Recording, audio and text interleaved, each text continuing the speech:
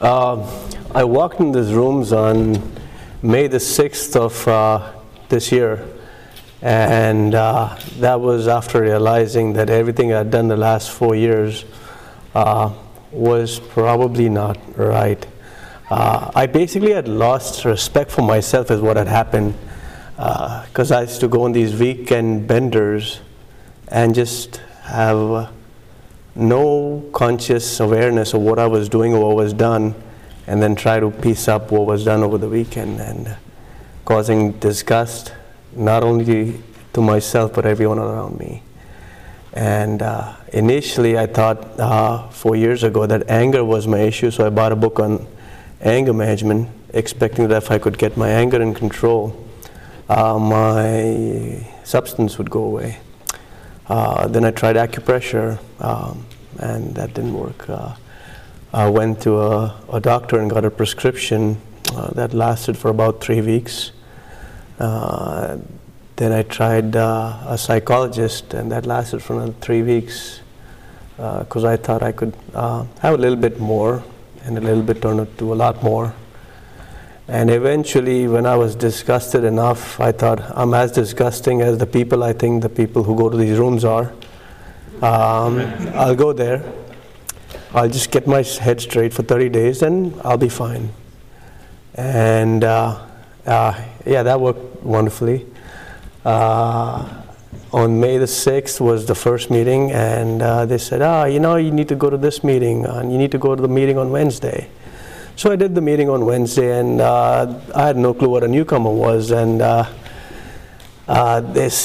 were giving out chips for newcomers, and I stood up and I got a chip, and I sat down and looked at the chip. It says 24 hours.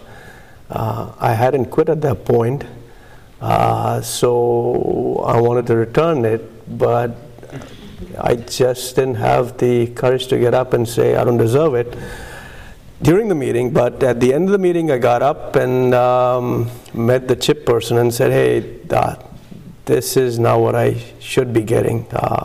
I'll get it when I deserve it, and I'll keep it. I said, no, I don't. So the chip person gave me a separate chip. I still carry that one till date. It says, and he gave me the chip, and I read it, if nothing changes, nothing changes. And I was like, what does this mean? He said, read it. If nothing changes, nothing changes. I don't get it. Read it slowly. If nothing changes, nothing changes.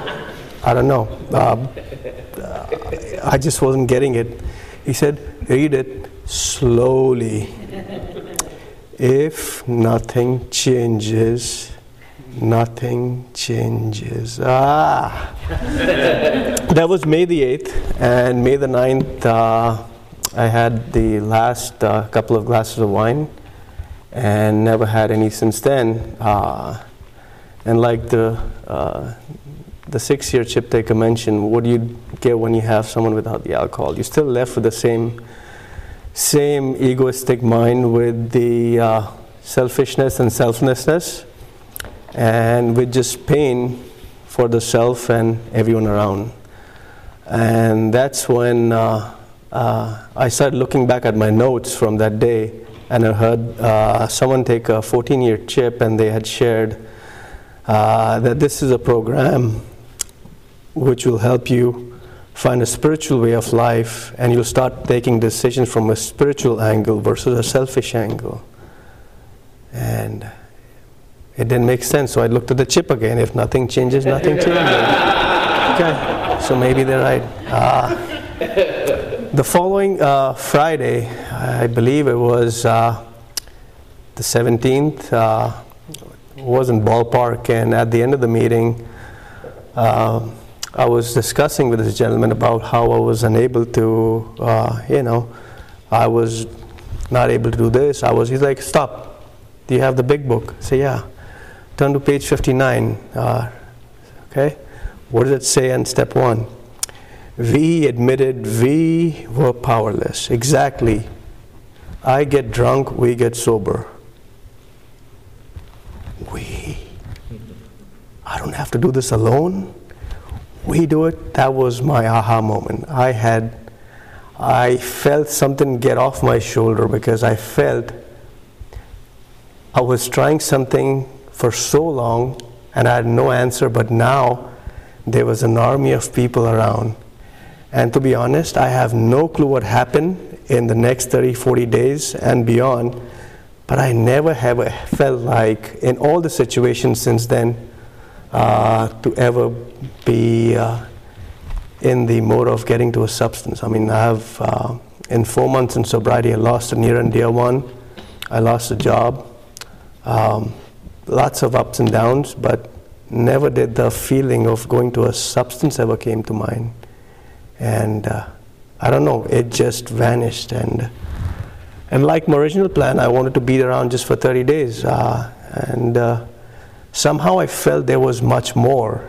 Gradually I felt there was much more in the program, and I felt that there was something more to be gained, because I felt that my feeling for being there for myself was the crux of a lot of the issues I was facing. And I had no clue, just like I had no clue about escaping the substance, I had no clue about how I would escape the selfishness and the selflessness.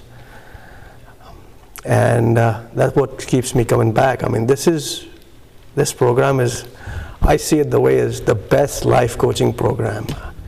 This is one of the most amazing programs, which probably should be in schools from beginning. I mean, there are people who may not consume a substance, but they have egos which control different things. It may be social media, it might be food, it might be obsessive, different kinds of things. I've even heard this talk by a doctor in Canada, Gabor Mate, who said that his obsession was music's CDs, to an extent that he missed the birth of a child as a doctor because he was busy escaping to a music place to buy a DVD or CD. So obsession can be in many forms, and it's just the crux of the problem I've realized is the ego, and what keeps me coming back is try to understand from the experience, strength and hope, to get the inspiration and then engage in the perspiration, which is the action. Because without the action, without the hard enough and long enough, the ego is just going to be in control.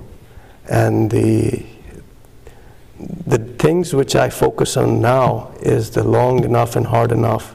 And it's easy to lose path, and that's why you come back to a meeting and hear someone and something clicks. And there have been instances when I've heard the same things several times, and I'm aware of it. And then sometimes it goes from awareness to acceptance. And then sometimes that acceptance turns to acceptance with action.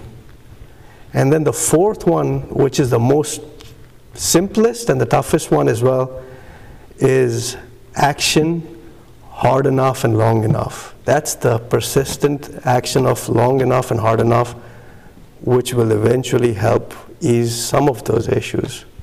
I don't think that most of us will be saints, but if the pain can go away and be at peace and be in love and be in joy for everyone else around, of being of service to not just an alcoholic, but to everyone around you, to nature, to everyone. I mean, the interconnectedness that I feel when I try long enough and hard enough, I feel the interconnectedness that every one of us has. And it's amazing. Anyhow, that's my story, and I'm sticking to it. Thank you.